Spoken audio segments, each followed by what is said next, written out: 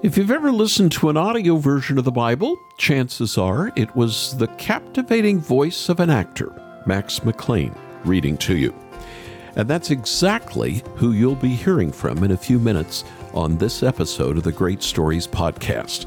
I'm Charles Morris, and I want you to hear from Max in just a moment about his newest project, portraying C.S. Lewis as he recounts his complicated conversion story. It's a movie called The Most Reluctant Convert. If you want to see a trailer for the movie or get your own copy, you can do that anytime at haventoday.org. But for now, I want us to just sit back or keep driving or jogging or doing the dishes or whatever you do when listening to podcasts and listen to the conversation I recently had with Max McLean about the story behind the movie and how they shot it during the height of the pandemic, and how it's now touching countless lives around the world. And so, without further ado, let's meet up with Max McLean. This is Haven Today from the west coast of North America. We're going to go to the East Coast. We don't typically go to Manhattan, but in New York City. On with us is a friend of mine. I haven't seen him for several years, Max McLean. Max, welcome to Haven Today, I think, for the very first time. I think so, Charles. It's a delight to be on the program with you. The last time we saw each other was in Southern California, and we're having you on today because you, for many, many years, have been an actor. You finally decided to make a movie. I couldn't believe it. And then when my wife and I saw the movie, I still couldn't believe it, because it was remarkably good, Max. So you were surprised. We won't have to go down that road very far, Max. Don't worry about that. I want us to talk about The Most Reluctant Convert, and it's the untold story of C.S. Lewis. You've been doing C.S. Lewis things for a long time now. Yes. How did you first get interested in Clive Staple Lewis? Well, when I converted to Christ in my 20s, the only Christian material I'd read was the New Testament and Fyodor Dostoevsky's The Brothers Karamazov. Mm-hmm. And my girlfriend at the time, who was very instrumental in leading me to the Lord and later became my wife, gave me a copy of Surprised by Joy, the spiritual autobiography of C.S. Lewis. And I read it, and I don't think I understood a word of it. Went by me like a freight train. So then she gave me another book, The Screwtape Letters. And boy, from letter 1 about the man in the British Museum, I was hooked, because he gave me a picture of spiritual warfare that I had never had before. And so that was my initial introduction to C.S. Lewis. And then about 20 years later, about 20, 25 years later, a theater professor at Drew University was aware of my my work in theater, Christian work in theater. I think he'd seen a Bible program that we had done, I think from the book of Genesis. And he wrote me an email suggesting that I'd make a really good screw tape. And I don't know if that was a compliment or not, but yeah. But he had an idea how to do it, and I was intrigued because the material was very, I was always really impressed by it. Sure. And he had an idea how to do it. And I said, well, if we can get the rights from a C.S. Lewis estate, we would have a go of it. And that was probably around 2005, 2004, somewhere in there. Okay. And so for the past 15, 18 years, I've devoted much of my life to adapting and writing and producing C.S. Lewis works, Screwtape Letters, Great Divorce, The Most Reluctant Convert, and I just finished the fourth one called Further Up, Further In. So tell me this, Max. What was it about C.S. Lewis that drew you to him? I suppose it's just the quality of his thinking, the constellation of ideas. You just don't get to the bottom of him. He provides a clarity of thought that is rational, but beyond rationality. I mean, it's rationality into super rationality. that makes you hunger to know the Lord. In terms of his own life, he read everything from the Greeks to the moderns. He had a steel trap mind that could translate almost anything. That he could capture everything, and then he had this magnificent ability to translate everything he read into magnificent prose and speech. And he did all of this under the headship of Jesus Christ. Wow. And we all need spiritual guides, and he has become mine. Wow. Is it true that he could actually remember everything he ever read? There was some story in some letter once about that. Was, I think one of his students tells a story about he had like 40 shelves in his study, and said, pick a number between 1 and 40. He picked 25. Go to the 25th shelf. There's 40 books on each shelf. Pick a number between 1 and 40. Pick the 15th. Pick a number between 1 and 100. He picked out that book. With that book, pick a number between 1 and 100. And 86 is turn to the 86th page.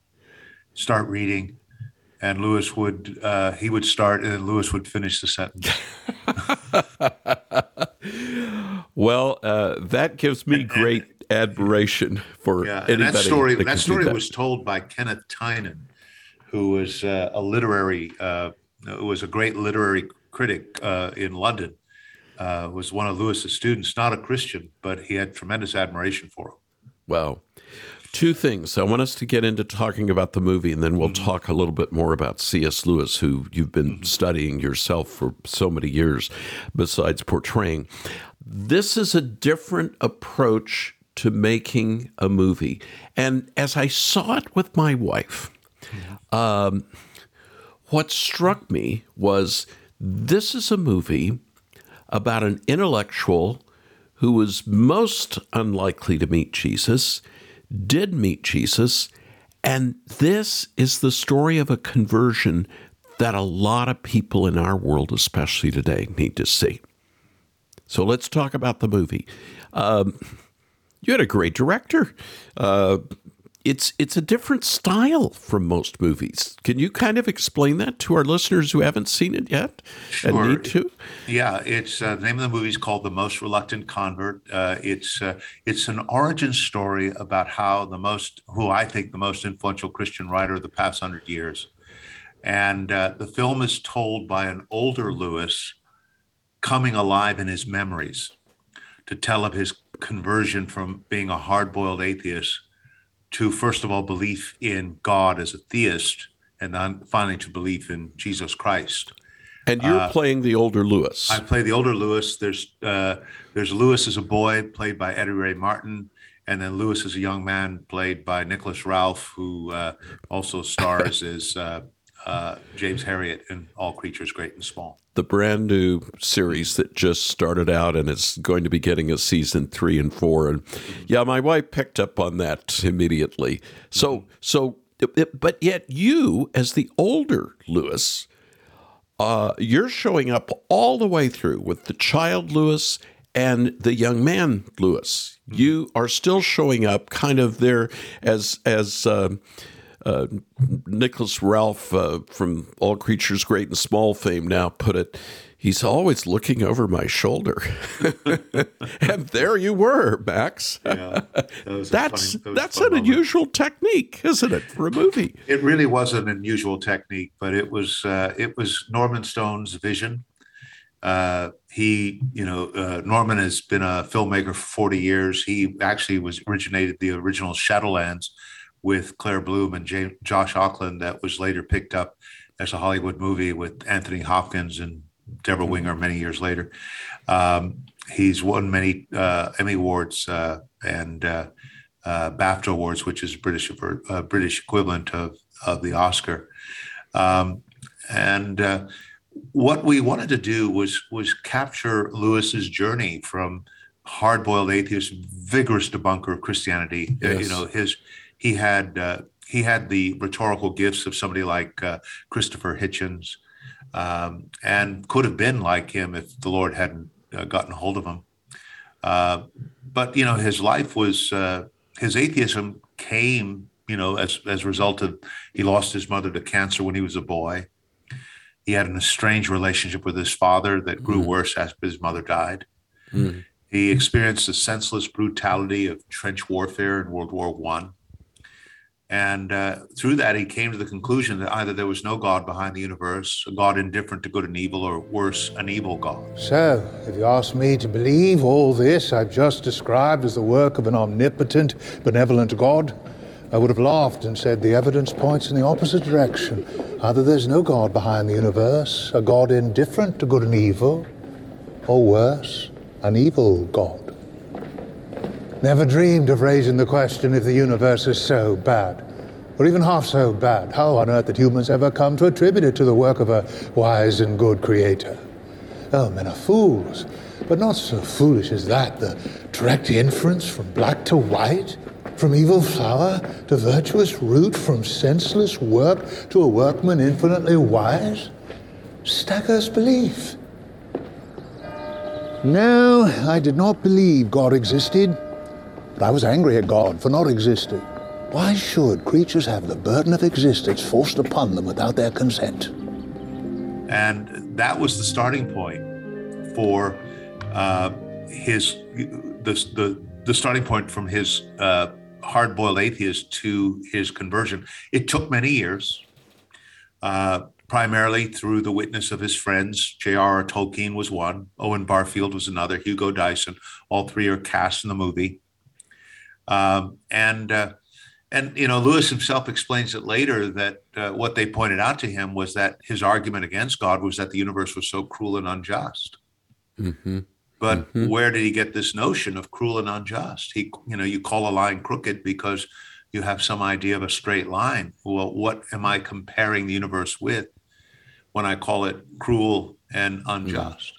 Mm-hmm. And so that was a big step towards seeking God. And he in the movie and in the book, there is this movement towards what he calls theism, which you and I kind of think is pretty soft. But Lewis that was a big deal for him to at least believe in God, because he saw belief in God like Moses at the burning bush.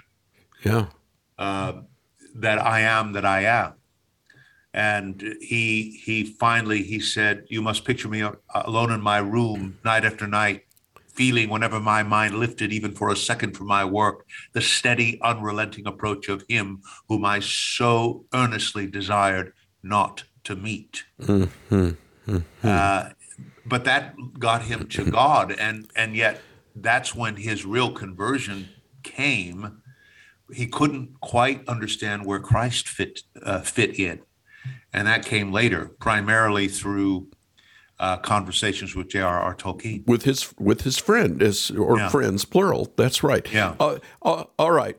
For those who have not read a lot of C.S. Lewis, although we've had a lot about C.S. Lewis on this program,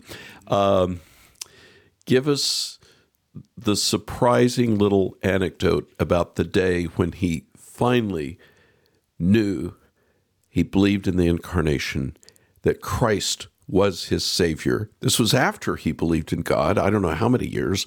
Tell us the story. Supposedly, he says in the Trinity term, 1929, I gave in and admitted that God is God, knelt and prayed, perhaps that night the most dejected, reluctant convert in all England. That was his belief in God, but not Christ. So tell us the unique story about he gets on the motorcycle with his brother. Well, before I get to the motorcycle, the important point is that it was a conversation with J.R.R. Tolkien about Lewis. What Tolkien said that he couldn't understand how the life and death of someone else could help him here and now, and he had no belief in the incarnation. The God to whom he surrendered was not human. Of course, Christ is the God-man. And Tolkien helped him understand that in these pagan religions, and Lewis loved mythology and the pagan stories and both Tolkien and Lewis studied them. They saw great wisdom in them. And Tolkien pointed out to him that in these pagan stories, there's this vague notion all over the world, this vague notion of a God who's killed, broken, come to life again, Balder, Osiris, Dionysus, all the myths. And becomes a savior. Sorry. And then he says, but then among these Jews, the thing really happened. Now, he said his religion was like the God of the Jews, with this theism. Mm-hmm. But then he says, among these Jews, the thing really happened. The myth became fact. There came a man who claimed to be the son of the giver of the moral law and the awful presence atop Sinai. Mm. He said, the claim is so shocking. And, among these Jews, it was so shocking that we nowadays, we take it way too lightly. And he said either this man was a raving lunatic or else he was and is precisely who he said. And if you accept that he was not a lunatic, then all else said about him becomes credible, that this man, having been killed, is yet alive. It has to be true. He has to be real. That's where he finally, as he said, he went on that motorcycle ride because he'd been processing, and what that conversation with Tolkien did, it made him read the scriptures differently, more energetically, looking at that story not as a prescription of, do this, do that, but of the story of a great hero, like the stories he loved. So here he is with his retired military officer brother, who owns a motorcycle with a sidecar, and he says, "I remember Jack, very well. Let's go on a ride." He says, "This is the way he tells it. Okay. I remember very well when, but hardly how, the final step was taken.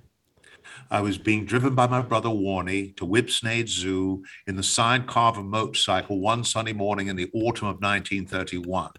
When we set out, I did not believe that Jesus Christ is the Son of God. When we reached the zoo, I did. And he had not spent the journey in thought or great emotion. It was more like a man who, after a long sleep, had become aware he is now awake. It just dawned on him all of a sudden. All right. If you just joined us, you're listening to Haven Today. Max McLean is with us. He is the person behind the movie The Most Reluctant Convert, the untold story of C.S. Lewis. Max, how did God finally break through to C.S. Lewis? He finally gave in and admitted that God is God, and Elton prayed. He took a moral inventory of his life. He said, I looked at himself, and inside me was a zoo of lust, a bedlam of ambitions, a nursery of fears, a harem of fondled hatreds. My name is Legion. He saw that inside himself when he finally took a look, because he had a moral compass. He indicates that bad people don't know what badness is because they have they're not trying to be good. The only people that know how strong a temptation is by fighting it. Prior to his conversion, he wasn't fighting anything. He said his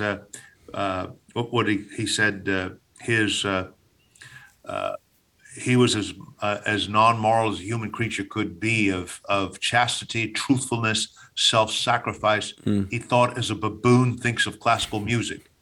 That was his background, and the Lord got a hold of him, converted him, and changed him. Walter Hooper called him the most converted man he'd ever met.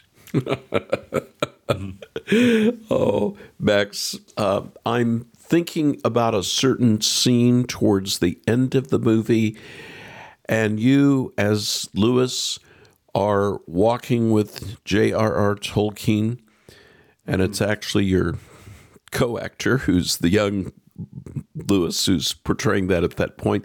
Tell us about that scene. We're going to listen to it in a minute, but just tell us about that scene. Yeah, that that's the scene on Addison's Walk is when Lewis, who has converted to theism, I have, with considerable resistance, come to belief in God, Lewis says, but not Christ. I simply do not understand how the life and death of someone else, whoever he was, 2,000 years ago, could help us here and now. That's in the scene. And then Tolkien talks to him and says, Jack, when you meet a god sacrificing himself in a pagan story, you like it very much and are mysteriously moved by it. And that's in the scene. And that's the scene where there's a particular moment where the wind rushes because the Holy Ghost at that moment. The spirit moves. Was there. It really moved him to begin to take Christ more seriously. And then a little bit later in the film, he is sitting down for dinner with J.R. Tolkien and Hugo Dyson, and I think there was the two of them, and they talk about the significance of Christ, and you can hear it in the clip you're going to play. Look, I may be prepared to accept Jesus as a great moral teacher, but I simply cannot accept his claim to be God. Oh, come on, Jack. How could a mere man be called a great moral teacher and say the sort of things Jesus said? Such as? That he always existed? That he'll come again to judge the world? Such men are judged frauds. Lunatics. In spite of my resistance, they convinced me that nothing else in all literature is just like the Gospels. Myths are like it in one way, with its stories of the miraculous. History is like it in another, with its attention to minute details. But nothing is simply like it, and no person is like the person depicted. I'm sure there are many people who believe themselves to be God. Our hospitals are full of them. Oh, come on, Jack, be serious. No great moral teacher has ever made that claim except Jesus, and you know it. And he went on and on and on. What do you mean?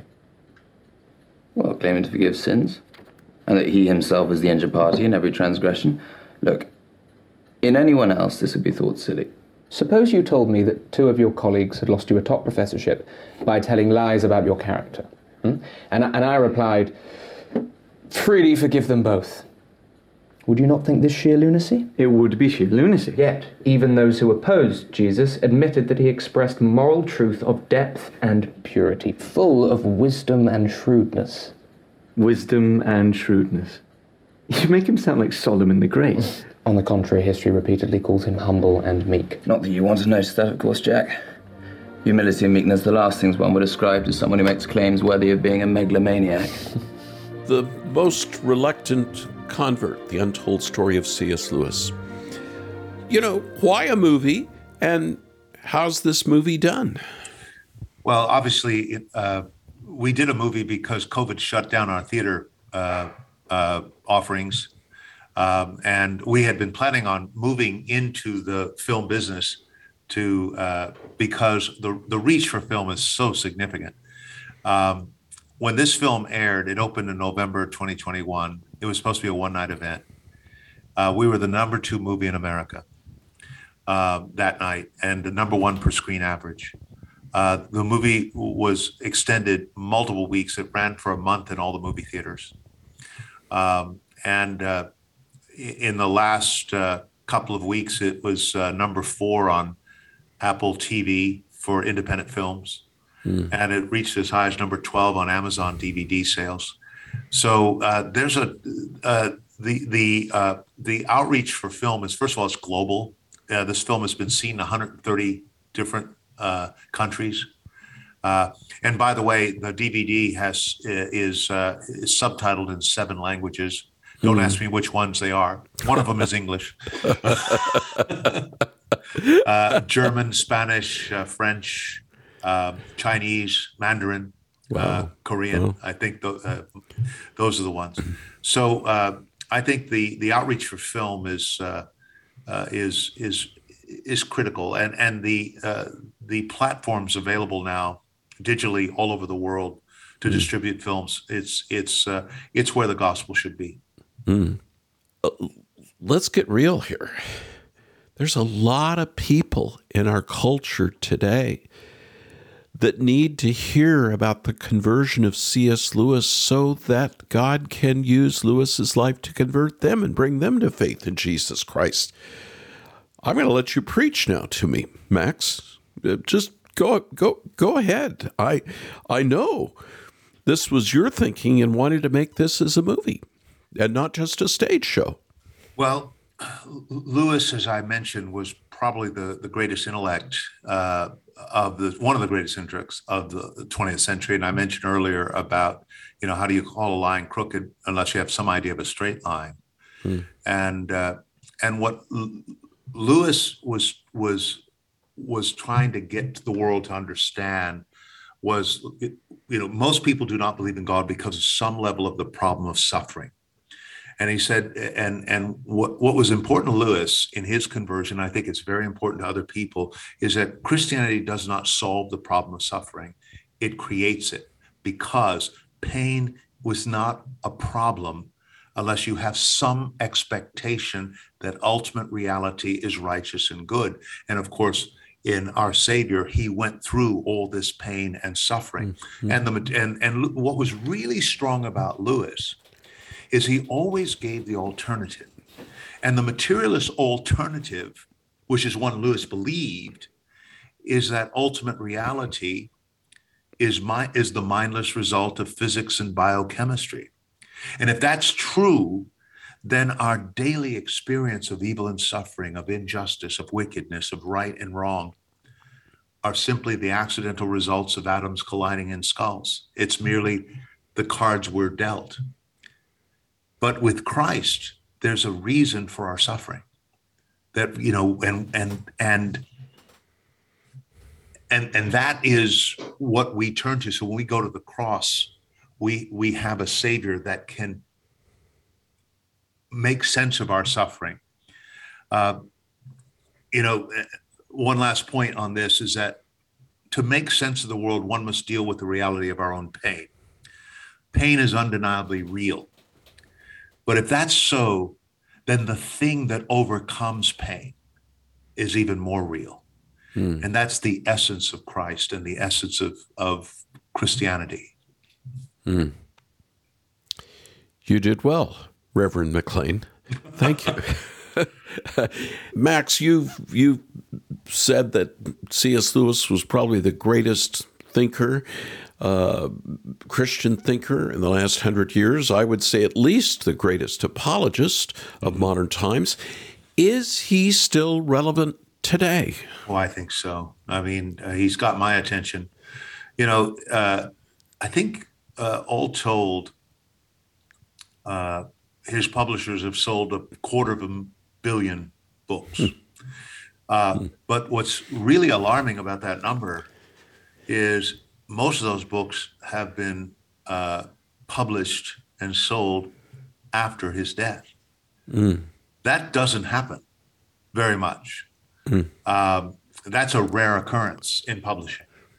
And it's very likely that he sold more books this year than he did last year, and will probably sell more books next year than he does this year.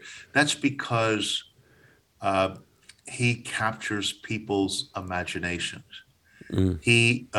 That's where, he says something that has really struck me. He says, the imagination is the organ of meaning. Reason is the organ of truth.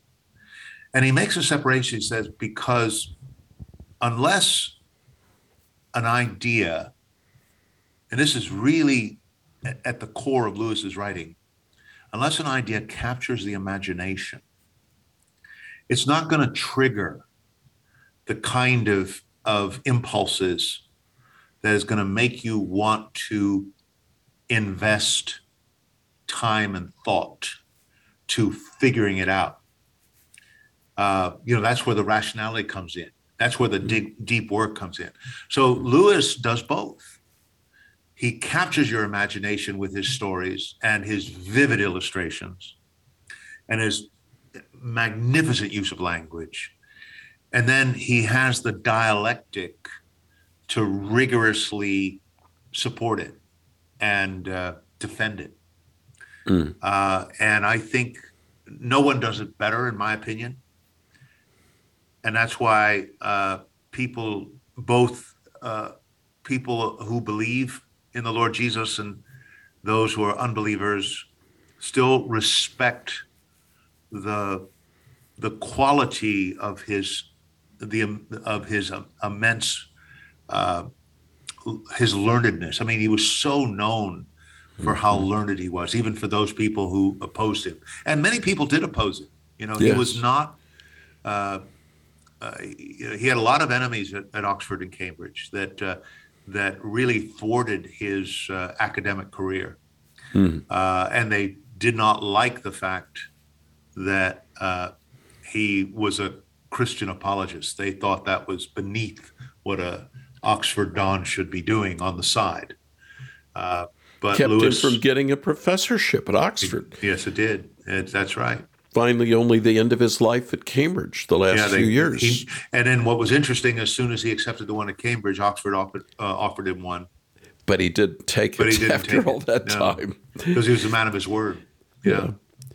Max, I love stories, and I am a storyteller. I can't tell jokes, but I love to tell stories. C.S. Lewis was so rational, so much a person of reason. His tutor before he got to Oxford, Knock, the famous Knock, Kirkpatrick, the great Knock, taught him logic, and yet he used stories, especially in his fiction. But he could tell stories.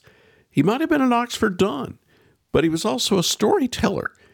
Tell me a little bit about how he used stories. So his reading was vast, and he loved mythology. He loved ancient stories. He read everything from the Greeks to the moderns. His imagination was, quote, baptized after reading George MacDonald. So much of his fantasy literature was modeled after the work of George MacDonald. He was also a tremendous admirer of G.K. Chesterton, even before he was a Christian. He said he liked him for his goodness. He said he couldn't understand how he conquered him. He said he liked his humor. He liked that.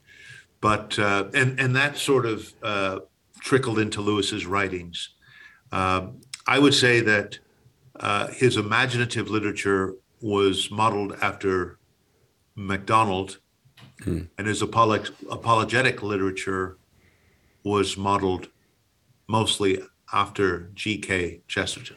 And both of those men were Christians. Yes, they were. Very strong Christians. And before Lewis became a Christian, that bothered him a lot, didn't it? Yeah, it did. He said all his books were turning against him.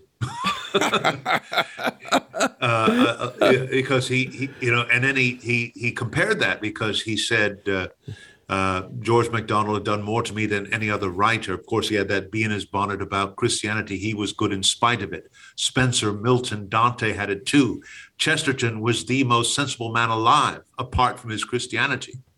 But then he talks about the writers that he should be liking and supporting: Shaw, Wells, Gibbon, Voltaire. He called them tinny. They were all entertaining, he said, but they did not have the roughness and density of life.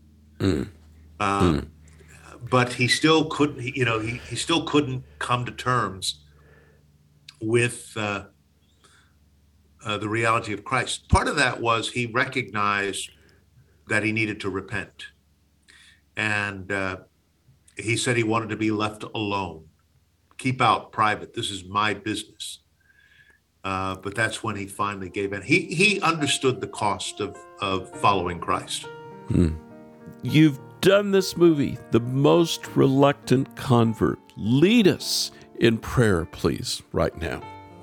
Lord, thank you for the opportunity to make this movie. Thank you for loving us, for forgiving us, for sending your son, Jesus Christ. And Lord, we do ask that you use this movie and this program, this interview with Charles and On Haven, for your glory and for our good. We ask this in Christ's name. Amen. Amen. This has been a delight. Thank you so much for joining me. We're going to tell people how they can get a copy of the movie from us and help Haven Ministries out a little bit. But it's just been a delight to be with you again, Max. It's been too many years. Thank you for making this movie. And may it just be used by the Lord in many ways to bolster faith and to bring people to faith too. Thank you for joining me. Thanks for having me. Thank you for joining me on today's episode of Great Stories with Charles Morris. And I'm so grateful for Max McLean for speaking with us. It's been many years since he and I were together in Southern California. I even gave him a ride to his mom's house one day. So it was quite a delight to catch up with him via Zoom. I want to quickly mention that if you would like to learn more about this movie on C.S. Lewis and his reluctant yet genuine conversion to faith in Jesus Christ, you can find the trailer and the DVD at haventoday.org. And then, if you want to hear more conversations like this, why don't you subscribe wherever you get your podcasts? And if you enjoyed this episode, why not help us out? Help us get the word out by leaving a 5-star review. You can also visit haventoday.org and sign up for our weekly email and find more episodes posted on the blog. And as always, thank you for joining me once again on Great Stories with Charles Morris.